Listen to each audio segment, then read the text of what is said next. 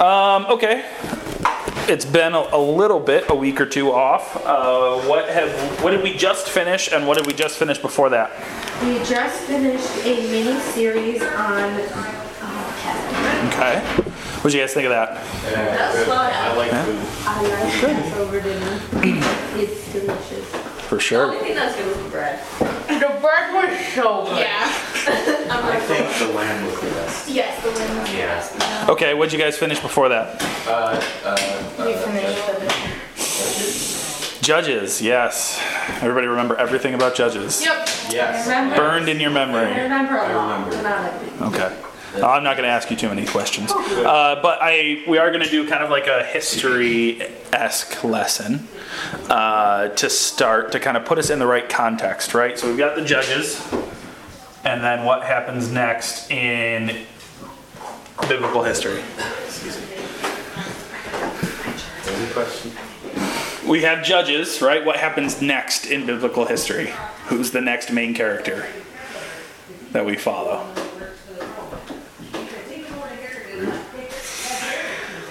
I'm going to kind of skip over Ruth because Ruth is in the time of the Judges. It's literally the next book, guys.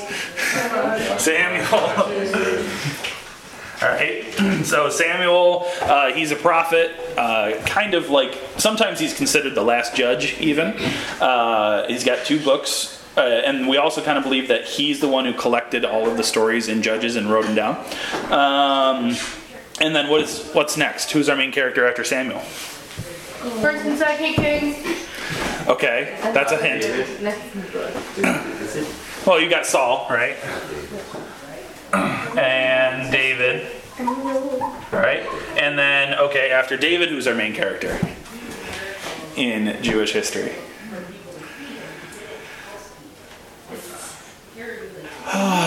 Main character in Chronicles. Huh? Chronicles has a lot of main characters. So just for your like background knowledge, First and Second Kings and First and Second Chronicles are just 2 different perspectives on the same information.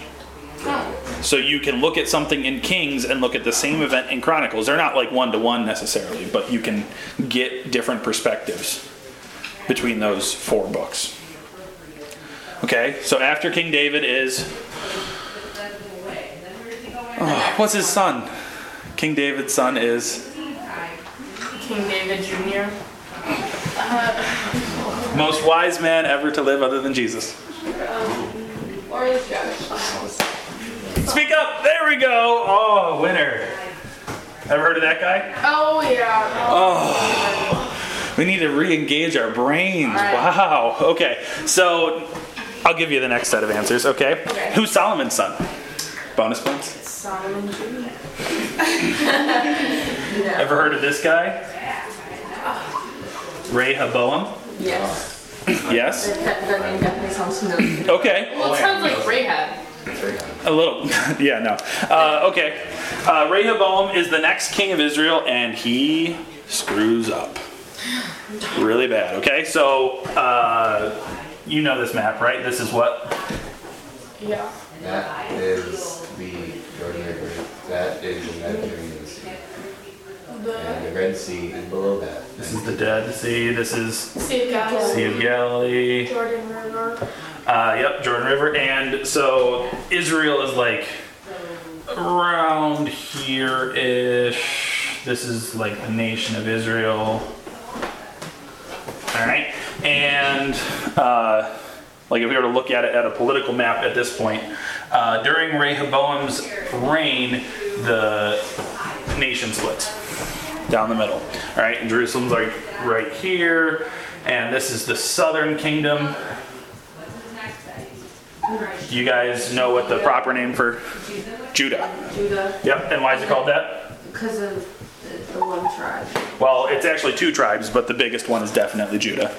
And then the other 10 tribes are up here, and this is the northern kingdom, or... Israel. Yep. Do you know what the capital is?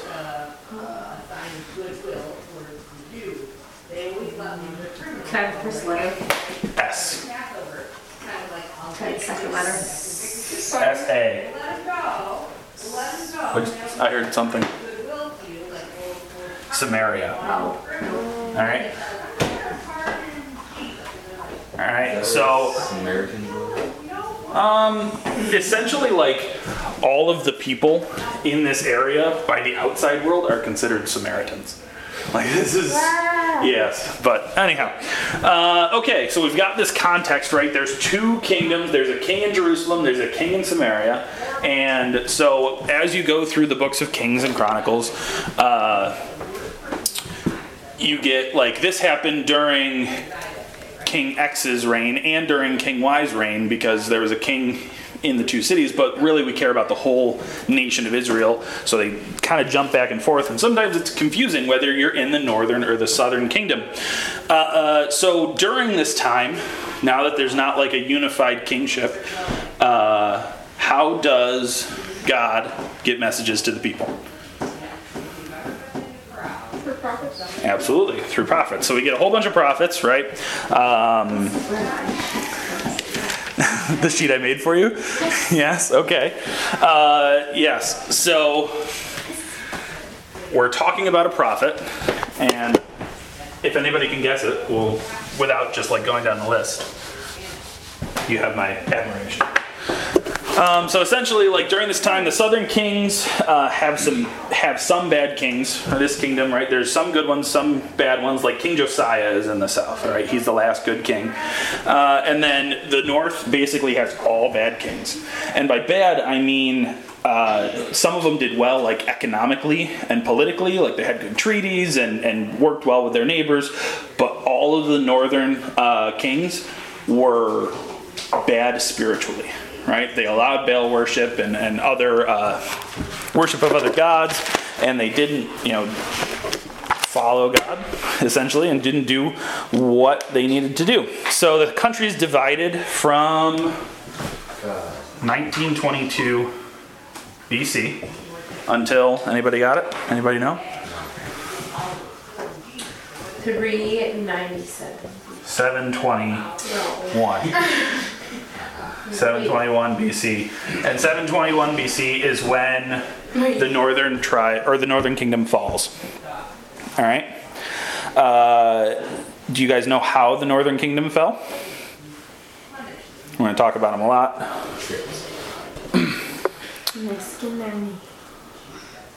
Tripped and skinned their knee? No, it's the Assyrians. Okay. Assyrians come in 721. Do you guys know when the southern kingdom fell?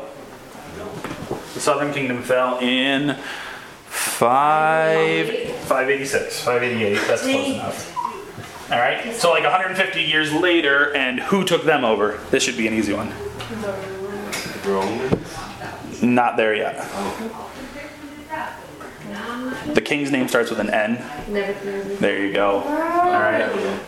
Babylon, right? All right. So now we've got context. Now we've got some history around us. The prophet that we're talking about was active in the northern kingdom.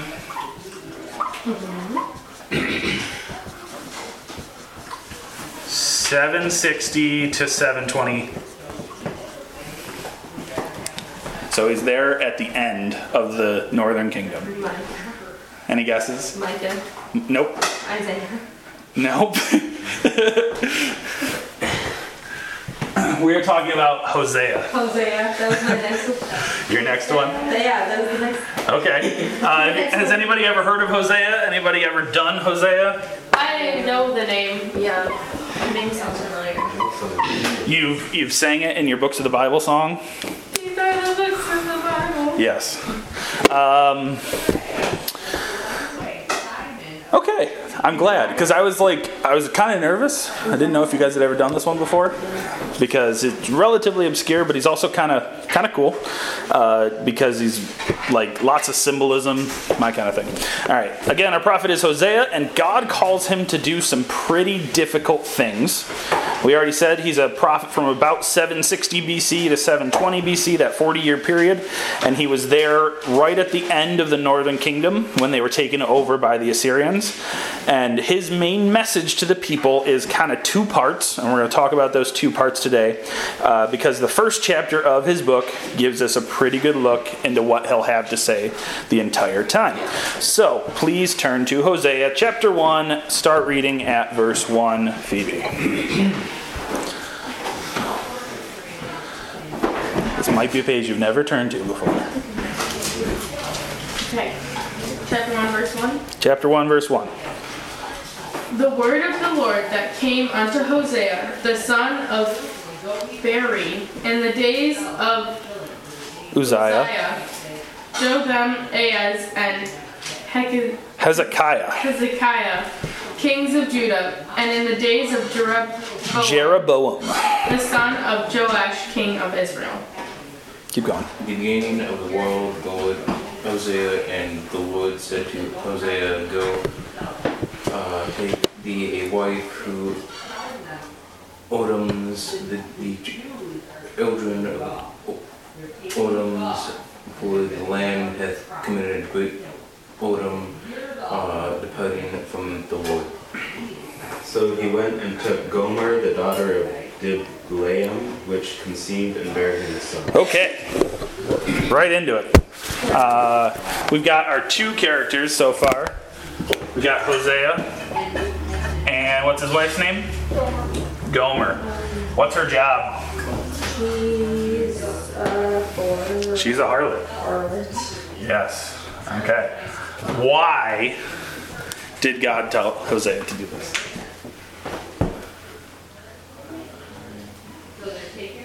The land had committed great sins. Okay. Right. So pretty immediately, right, God is explicit about this symbolism. Gomer is this symbol for the nation of Israel, and this whole idea of marriage is kind of central to Hosea, right? We've got the symbolism of Israel being unfaithful to God, where Gomer is the same as Gomer is unfaithful to Hosea. So Israel, as indicated, has been pretty unfaithful, like a harlot, and God commands Hosea to take up Gomer as his wife. The relationship of God's people to God is often described as a marriage, right? We get it other places in the Bible. We talk about the marriage supper of the Lamb, the church to Jesus. This is another instance. So if Hosea's wife is Israel, what is Hosea a symbol for as we go through this book?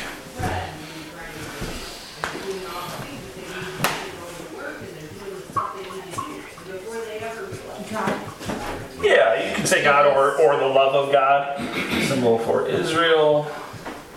Right.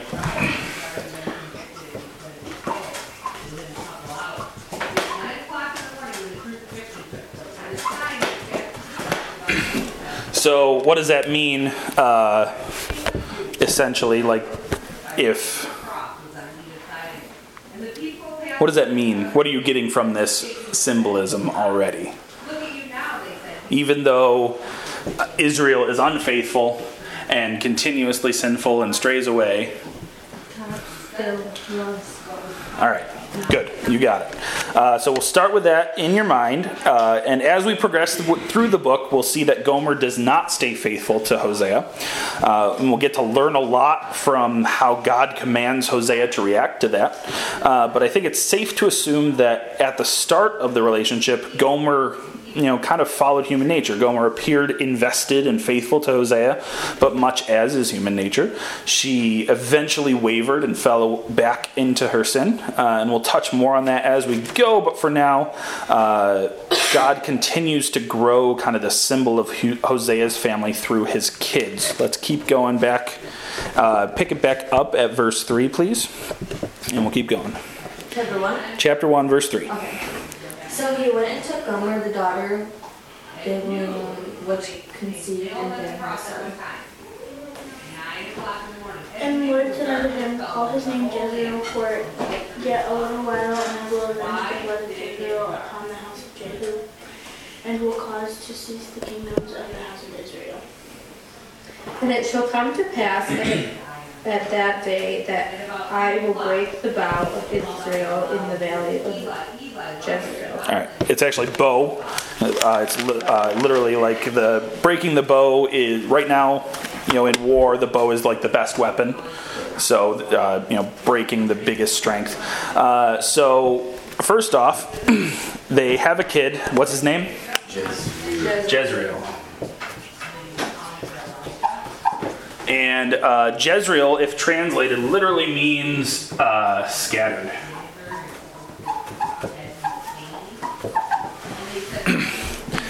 All right, which is prophetic, right, of the fact that the Assyrians are coming and they're going to completely take over and scatter the nation of Israel.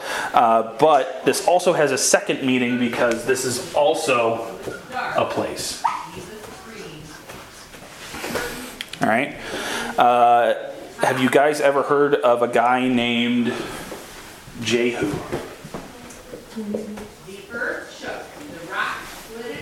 Never heard of him.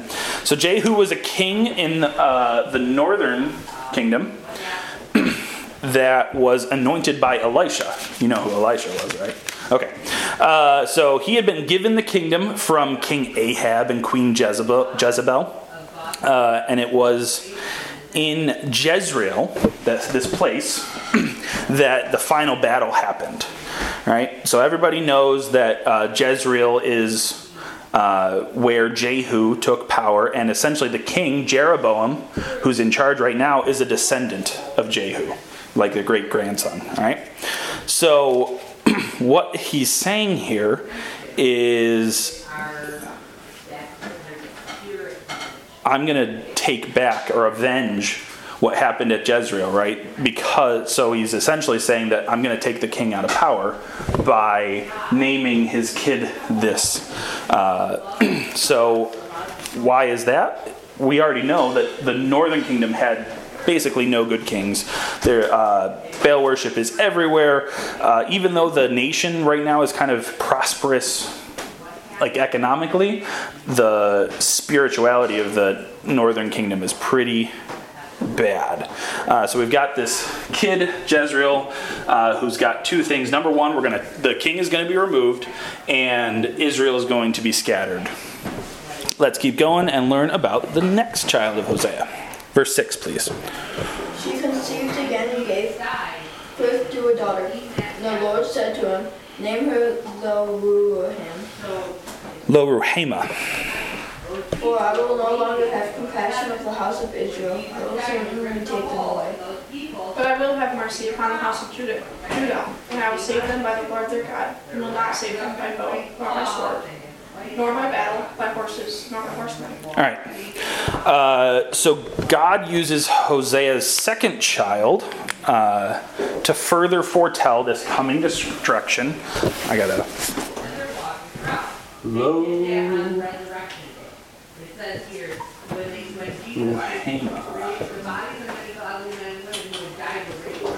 Alright, so this one also has a pretty explicit translation. This one means no mercy. Wouldn't you love to have that name?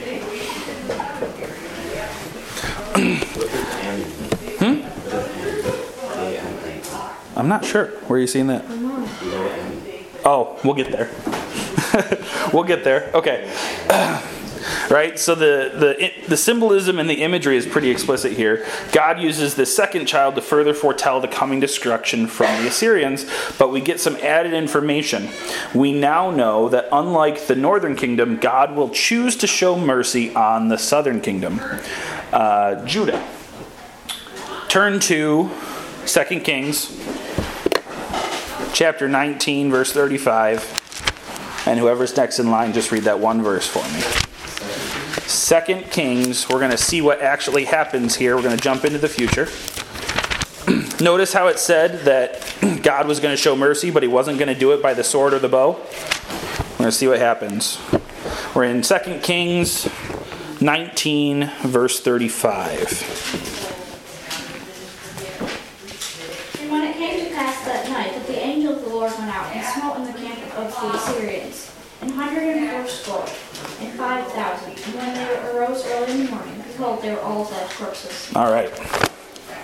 That's pretty awesome. You know how many 104 score is? A score is 20 here. Well, 104 score 1,000. So, 104 times 20, right? well, it's 4 times 20 plus 100. So 180,000. In one night, they just wake up in the morning and they're all dead. All right, so this, remember how he said that the northern kingdom fell first and the southern kingdom fell about 150 years later? That's why. All right, because the Lord decided to show mercy on the southern kingdom, but not on the northern kingdom. Why? Because the northern kingdom had Baal worship. So did the southern kingdom. But it had like no good kings, and this southern kingdom had some, like a couple. That is absolutely true. All right. I want to call attention to you to say, though, that mercy is mercy, right? If I were to spare you because you deserve to be spared, it would be called justice. But if I were to spare you because you didn't deserve to be spared, that's mercy, right? You see the difference? So he's giving mercy to the southern kingdom and not the northern kingdom, but they're both equally deserving of the judgment. All right, it's just a decision that God made, and it doesn't really matter why. God is wise and just, and that's what he chose to do. So one more kid. Let's keep reading back in Hosea chapter 1 now. Hosea chapter 1, picking up at verse 8. Now when she had weaned Lower Hama, she conceived and bare a son. Then said God, call his name Lo-Ami, for ye are not my people, and I will not be your God. All right. It literally means not my people. Yes, it does. Low means no.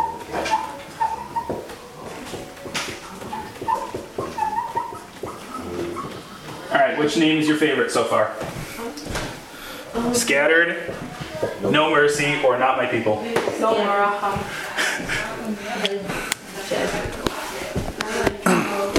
I think they're all like, I wouldn't want to grow up with those names, right? It does.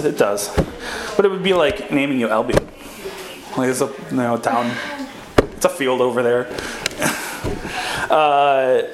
Something cool happened there at one point. So there's a couple things to consider here with Lo-Ami, not my people. First, there might be some cruel irony here in the name of this child. Some scholars theorize that the child may not have actually been Hosea's son. We know that Gomer is a harlot and that she still practiced her profession. So we don't know this for sure, that it's necessarily Hosea's, but the text does seem to leave it open to that thought. Secondly, it's important to recognize that God is not judging or sentencing Israel by saying, for you are not my people and I will not be your God, right? He does say that, but the way we should understand it is God is simply stating the fact.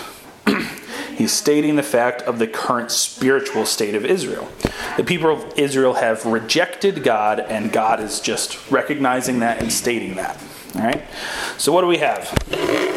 We have an unfaithful, sinful Israel. All right?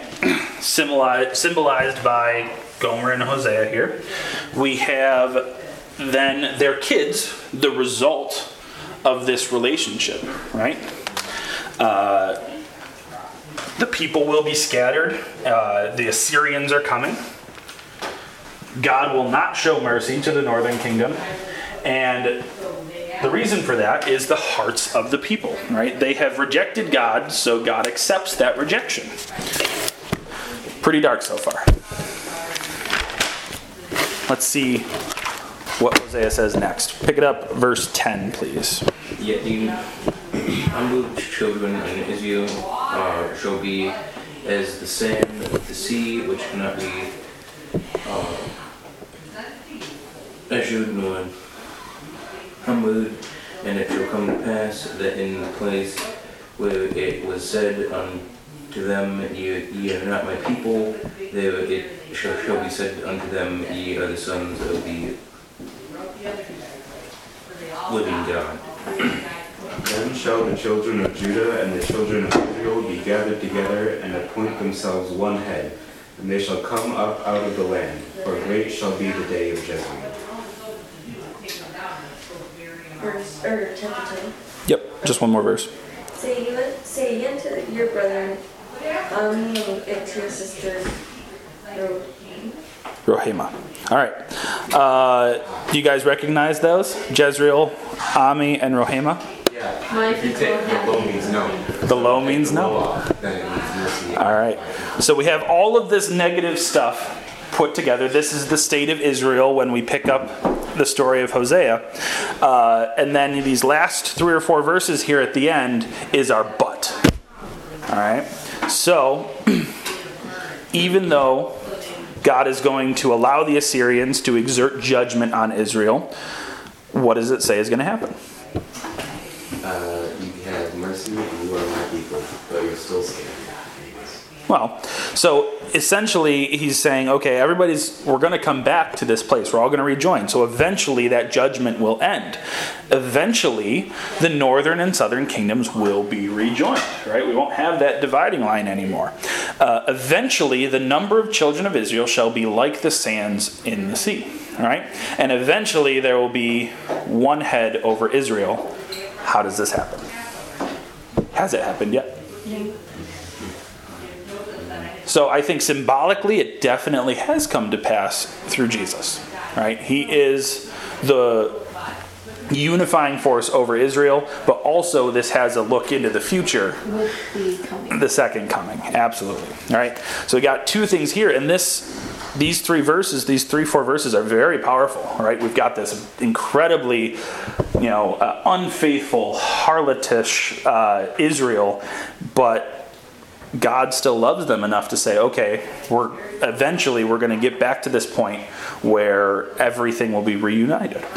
So notice, as we kind of alluded to, how all of the names of Hosea's kids are redeemed, right? The text says, great shall be the day of Jezreel, and the people will say to their brothers, Ami, or my people, and to their sisters, Rahema, or mercy is shown. All right. So at this point, everybody will come together. There will be unification, and there will be mercy, and Israel will be considered God's people. So God takes the names of Hosea's kids and flips them in this promise of Jesus coming and what he'll do. All right. So this is kind of the introduction into Hosea. We've got this state of the nation of Israel right now. It's divided. It's unfaithful. It's not following what God has for them to do. And as we go along, we'll have to learn from Hosea and the way that he interacts with his family. Right? We'll learn from this prophet who did all that the Lord asked him to do, and some of it was pretty hard. Right? Doesn't necessarily get any easier than naming your kids scattered, no mercy, and not my people. Right? So we'll go on next week, but this is an introduction to Hosea, and we'll do more next week. Thanks, guys.